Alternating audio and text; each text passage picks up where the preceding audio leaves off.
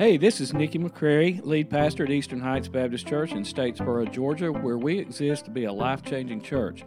So as you listen, I pray that you will be encouraged in your walk with Christ and that your life will be forever changed as you grow in your relationship with Him. Amen. Thank you, praise team. Good morning, everyone. It's good to see you. If you have your Bibles, and I hope you do, find Acts chapter 10. That's where we're going to be at today as we continue our series called Unstoppable, as we're walking through this doctrinal series in the book of Acts. Before we get to that part, I want to remind you to pray for our search team as they continue to search for our next full-time staff person. I want to encourage you to continue to pray about giving to our building campaign fund for our children's building. And I'm very excited about, after the holidays, working on getting back into that children's building with the gifts that have been given. And we appreciate it so much. We're going to be getting in there very, very soon. And but I'm also excited about a bunch of other things that are going on here in our church as well, right? I'm excited that yesterday we were able to be life-changing for 130-plus families, okay, through our food pantry. And I want you to be in prayer about the food pantry, though, because it's getting harder to source the food, and we may not be able to have our food pantry next month even. It is getting that difficult. So be in prayer that God will provide the food. And if you've never served in it before, we also do a clothes closet during that time. So you can serve in the clothes closet. You can serve in the food distribution part. You can pack bags ahead of time if you need to do that. If you can't be here on the second Saturday, you can give clothing to the clothes store. Just all kinds of ways to get involved. If you want to be involved, contact one of the staff or call the church office. Amy Anderson kind of directs that. She's back there in the back, singing all by her lonesome. So y'all can go up and be friends with her and talk to her about how you can help out at the food pantry, all right? And so I'm excited about that opportunity yesterday. I'm also excited about tonight's Christmas party. I know you've already heard about it, but man, I get fired up about the Family Feud thing, okay? It is so much fun. I'm going to have a good time, okay? I hope y'all come and have a good time too. 6 o'clock here. And then I'm excited about the Christmas Eve service, a light in the night. It's going to be some great, great music going on with that. And then Christmas morning, we're doing a combined service at 10:30 in the sanctuary. I know you've heard all that, but I'm just excited about all these things and all about celebrating the birth of Jesus. So I hope that you'll make plans if you're not traveling or not out with family or whatever to be here for those things. Last week we talked about unstoppable salvation. It reminded me of a few years ago, more than a few years ago, a lot of years ago, when I just became a Christian, okay? I was 14 years old. I was about to enter high school. And at that time, our youth group did this thing called door knocking, okay? And it's where the youth would go out and we would knock on people's doors, okay? And back then, they would actually answer the door, okay? And when they would come to the door and answer the door, we would start asking them all kinds of uncomfortable personal questions about their religious beliefs and their personal beliefs and their spiritual life and all that kind of stuff. I actually thought it was the youth pastor's way of punishing us for acting up during youth group. So if you've ever been door knocking, though, you might appreciate the story of the two guys who went door knocking, and the lady came to the door and opened it, and when she did, and they told her why they were there to tell her about Jesus Christ, she tried to slam the door in their face, but it mysteriously just bounced right back open. Well, she tried it again a second time, and again, almost supernaturally, the door just bounced right back open. And well, she was about to do it for a third time when one of the guys said, "Ma'am, before you try to do that again, you might ought to move your cat."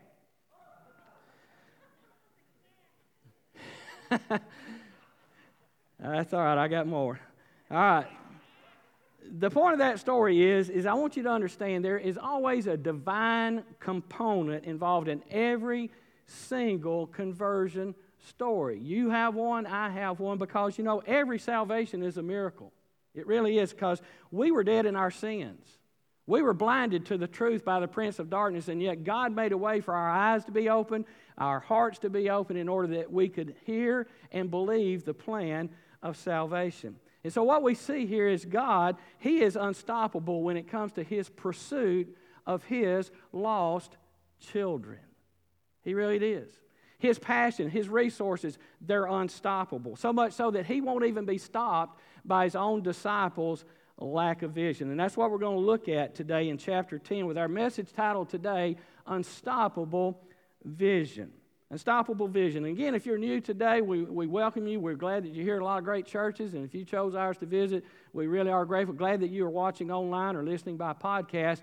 But what we are studying here in this series, Unstoppable, we're watching the church, right, move from what was a local movement just there in Jerusalem to becoming a global movement. In order for this to happen, God gives this vision to two very different men. We're going to look at the first one here today in chapter 10, verse 1. Let's look at him together.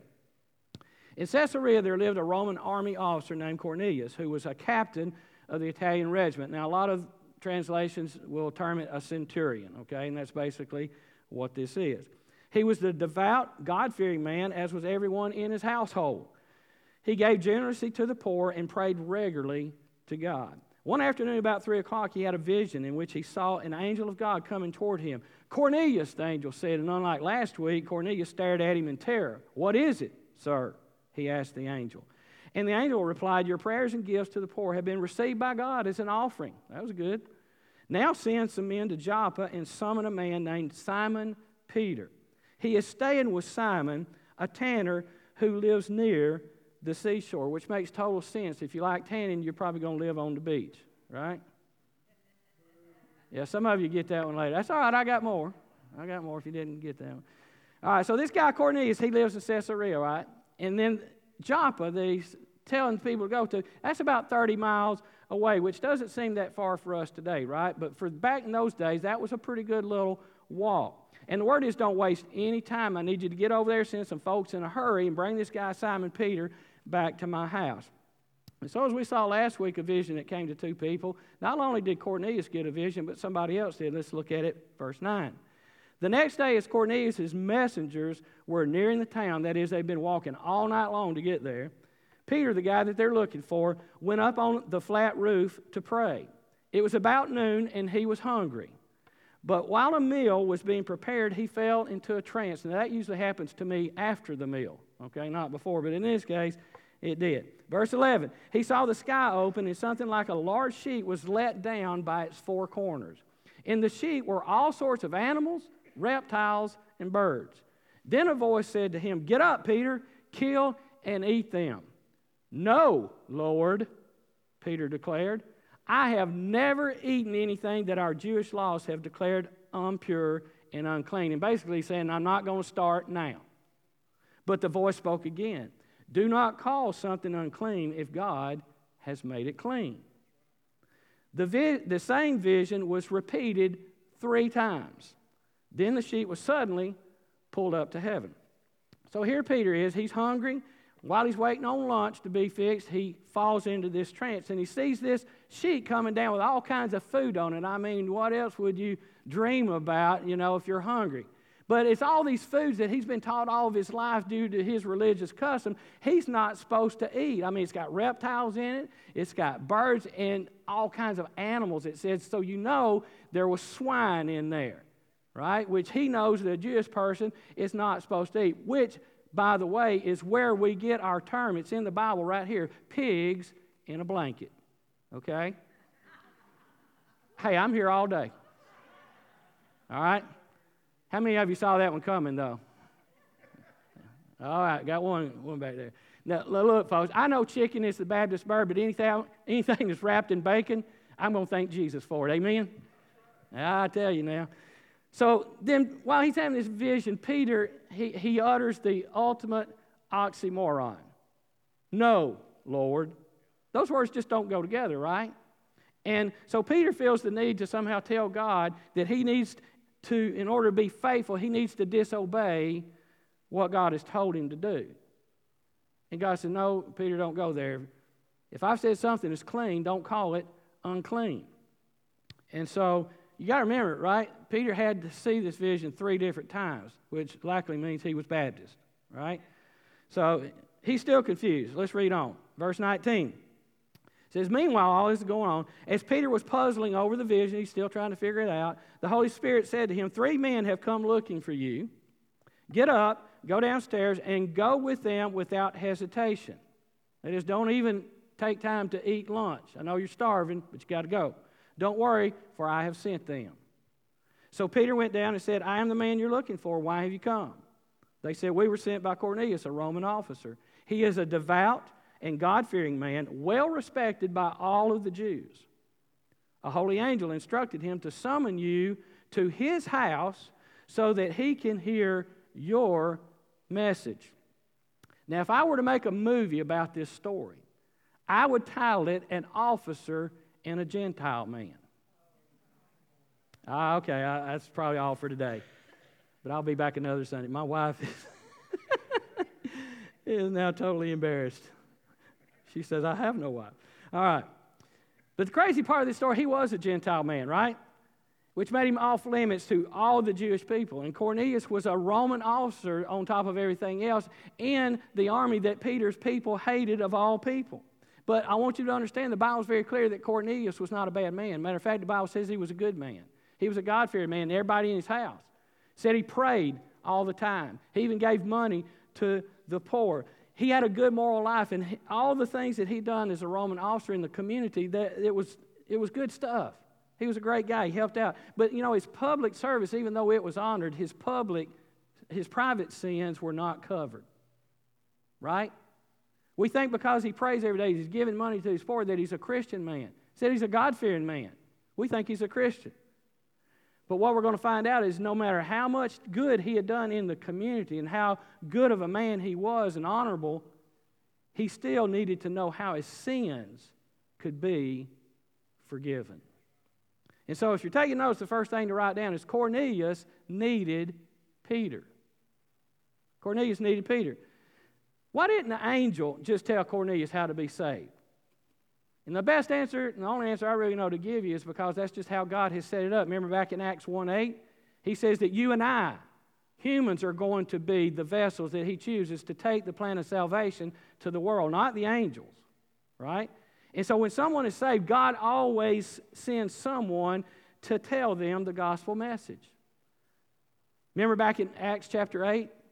The eunuch, he was actually sitting there with the scriptures in his hand on a wagon reading them, but God sent Philip to explain to him how he needed to get saved and what he needed to do to get saved. Remember on the road to Damascus? Saul actually encountered Jesus himself, but Jesus didn't tell him how to get saved. He told him, you go into town and God's going to send someone to tell you how to be saved. This is the plan and the will of God. Because, faith comes not by watching. We've talked about this before. Too many people think that people can just watch your Christian life and they can get saved by that. Well, let me ask you something. Do you really think and you're really that confident in your Christian lifestyle that you're absolutely positive that your lifestyle is going to lead someone to Jesus if they keep watching it? Yeah, I didn't think so. And the Bible says not so. It won't happen. The Bible says faith comes by hearing the gospel message. And so God isn't just sitting around waiting and hoping that someone's going to get saved. He is actively and divinely arranging and appointing encounters between what I call seekers and speakers. People that want to hear the good news and people that need to tell the good news. But you know what? God's intentions can be stopped when we have the mindset of no, Lord. So back to Peter.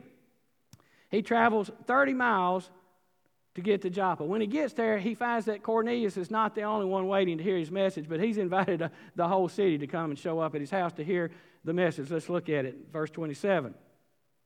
So they talked together and went inside where many others were assembled. Peter told them, you know it is against our laws for a Jewish man to enter a Gentile home like this or to associate with you. But God has shown me that I should no longer think of anyone as impure or unclean. Now do you see the connection with the vision? So I came without objection as soon as I was sent for. Now tell me why you sent for me. Now, if you were in a seminary class on how to preach, this is not how they would teach you to start out your sermon, right? They wouldn't teach you to start out your sermon with, well, you know what, folks, I really shouldn't be here this morning. And I've never hung out with people like you guys before ever in my life, right? But God told me to come, so here I am. What you need? Right? But as we look at it a little bit deeper, we find out it wasn't just Cornelius had a need. But God was up to something more. God was trying to reach some other people. And what God was doing, He was preparing Peter for the mission He had for Peter, just like God is preparing the mission for you and I that He has for you and I. And it's here I want to point out at least what I think is a very interesting part of the story that's often overlooked if you're not really studying and getting into it and looking at it. Back in Acts chapter 8, verse 40. Remember, Philip baptized the eunuch, right? And it says in verse 40, Philip traveled about preaching the gospel in all the towns until he reached Caesarea. And then we read in Acts 21 where Philip actually had a house there in Caesarea, and he raised 4 daughters, which meant he set up shop there for quite some time. So Philip lives in Caesarea. Cornelius lives in Caesarea. So why in the world did the angel tell Cornelius to send for Peter, who's 30 miles this way, and then got to come back 30 miles this way, when he could have just got up and had Philip, who lives across the street, tell him about how to get saved? Well, it's because not only did Cornelius need Peter, but second of all, Peter needed Cornelius. Peter needed Cornelius. Because, see, God is often working on us while He's working through us. And what I mean by that is God will sometimes put us on an assignment to be a blessing to somebody, and we don't even realize it, but what He's trying to do is He's trying to do a work in our life in the process, and we end up getting a blessing from it as well. And so Jesus, I believe, arranged this divine encounter so that Peter could start practicing what he had been preaching for so long. You see, Peter, he preached a good message. Remember, he preached the first sermon after Jesus' resurrection, and it was so powerful, thousands of people got saved, right? Peter was there when Jesus said, I'll draw all men to me.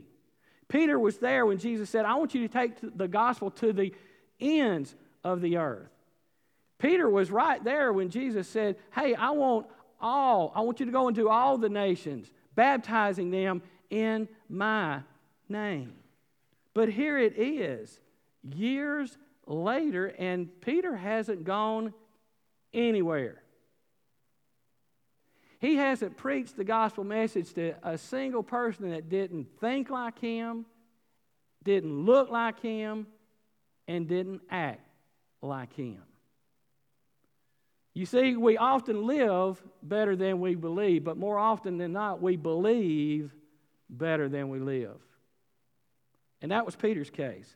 And sometimes it just takes time for things to sink in. And God's plan is one of those things, I think. And that's why we always need God to remind us of that vision and to give us that vision of His plan. Again, remember, God had to show Peter 3 different times for him to start to catch on to the vision. That same thing coming down from heaven. 3 different times he had to watch that vision. Let's go on, verse 34. After all this has gone on, then Peter replied, I see very clearly that God shows no favoritism. In every nation He accepts those who fear Him and do what is right. The curtain is finally pulled back, and Peter gets it. He finally sees that God doesn't play favorites. Do you realize how radical that was back in that day? I mean, no one believed that back then. Everyone would say that God plays favorites. In the ancient world, it would have been the most radical and whack thing for somebody to come along and say this phrase, for God so loved the world. No, He doesn't. He loves a subset of the people in the world, and we all know who it is. And even those today who detest Christianity the most, they're really grateful for what Christianity has built for them. Because you know where the phrase comes from, all men are created equal? It didn't come from the ancient world way of thinking. They didn't believe that. It doesn't come from the modern day world and our way of thinking where people are saying some lives matter more.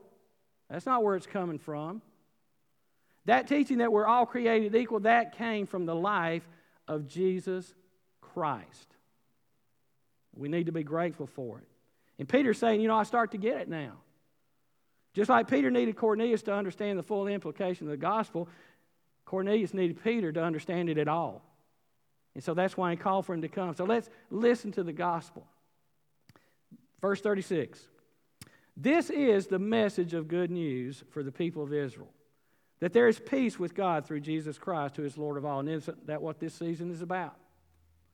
You know what happened throughout Judea, beginning in Galilee, after John began preaching his message of baptism. And you know that God anointed Jesus of Nazareth with the Holy Spirit with power. Then Jesus went around doing good and healing all who were oppressed by the devil, for God was with him. Verse 39.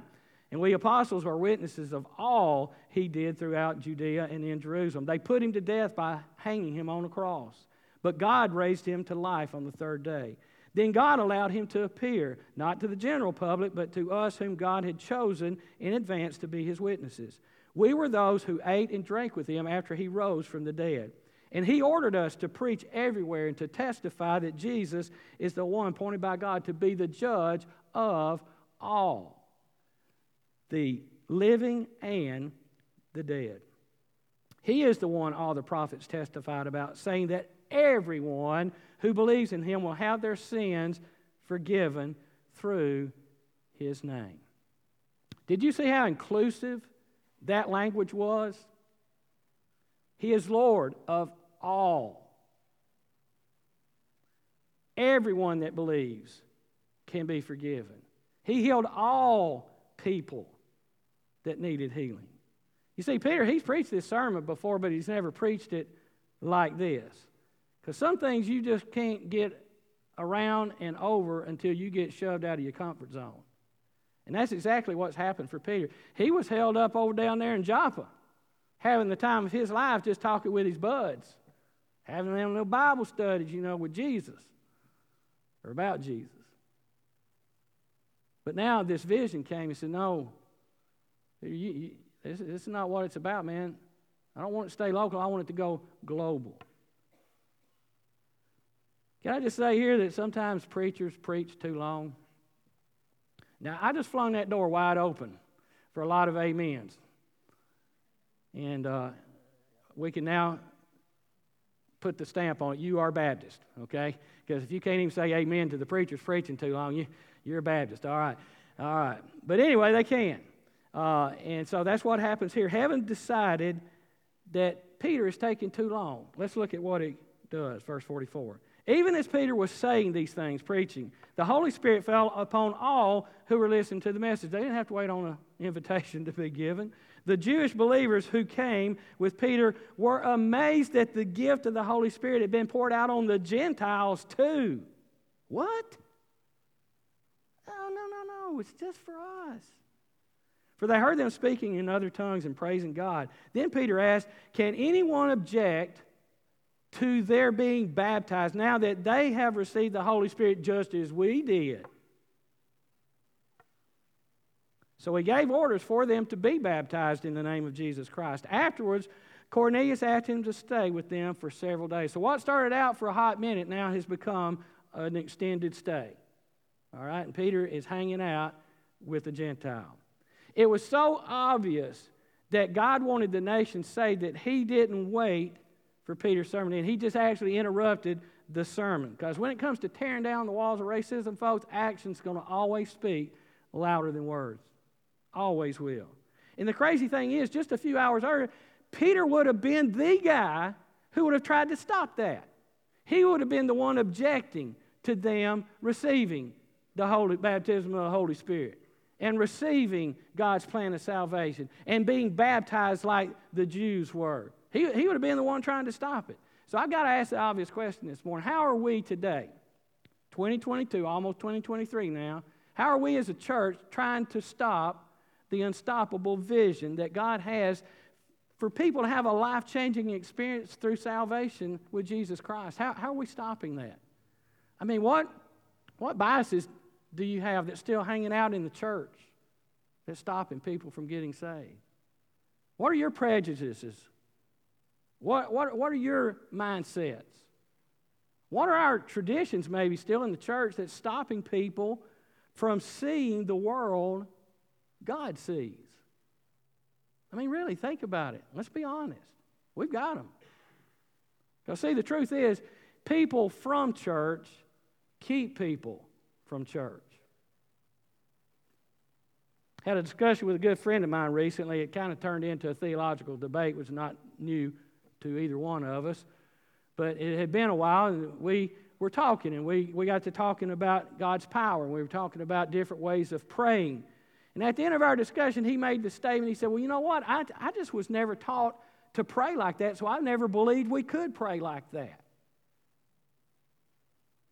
And I think that's kind of where Peter's at in his life, is he knew about God's power. He knew about prayer. I mean, he knew how to preach for God, but he didn't know about this new thing that God had brought him in this vision, and he was just kind of settling into that thing that God had brought into his life. And so, like Peter, I think the church today still struggles with a vision that is easily stopped. You know, something just doesn't happen when we thought it ought to happen. No vision anymore. Something doesn't happen the way that we thought it ought to happen. We just give up on the vision. Well, it must not have been God. Well, what was it? We give up too easy.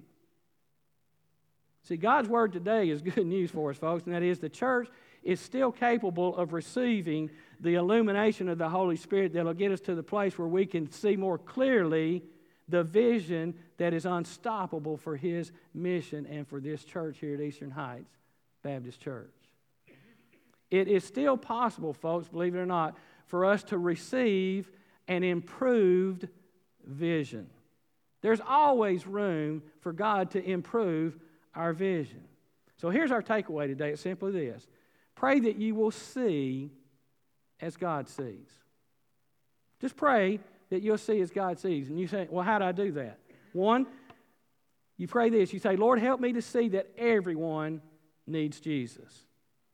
You know, good people need Jesus. Good people like Cornelius. But being good isn't good enough, right? In Acts chapter 11, verse 14, it says, He, that is Peter, will tell you how you and everyone in your household that is good also can be saved. He said they weren't saved. They were good. They prayed. They gave their money to the poor, but they were not saved. And so we need to start seeing people through the lens of not are they good or are they bad or whatever. We need to start seeing them through the lens of do they know Jesus as their Savior. Second thing we need to pray is, Lord, help me see where you are at work. Because here's the truth, folks. God cannot and will not be stopped by our limited vision. And if He can't increase your vision, you know what He'll do? He'll just give it to somebody else.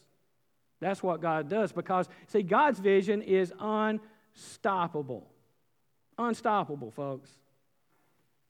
And I am amazed and very pleased when I hear almost weekly and at least monthly church members here at Eastern Heights say, oh, I didn't know that we were doing that. I didn't know we were doing that at Eastern Heights. I didn't know God was doing that work here at the church. And so, again, I'm amazed that people don't know about it, but I'm also pleased that we're doing it, right? So, look, God is doing work, folks. You just need to ask God where it's at, and then you just need to join in on it. Instead of asking for a move of God, what if our church just became the move of God? Because I believe we start praying like this, that's exactly what is going to happen. Last thing is this. You need to pray, Lord, help me see the Cornelius in my life. Because, see, I just can't believe that God would choose you and I to be the vessels that's to take the plan of salvation to the entire world and then not put anybody in our path that needs to hear it. And you know what? It doesn't matter how young you are.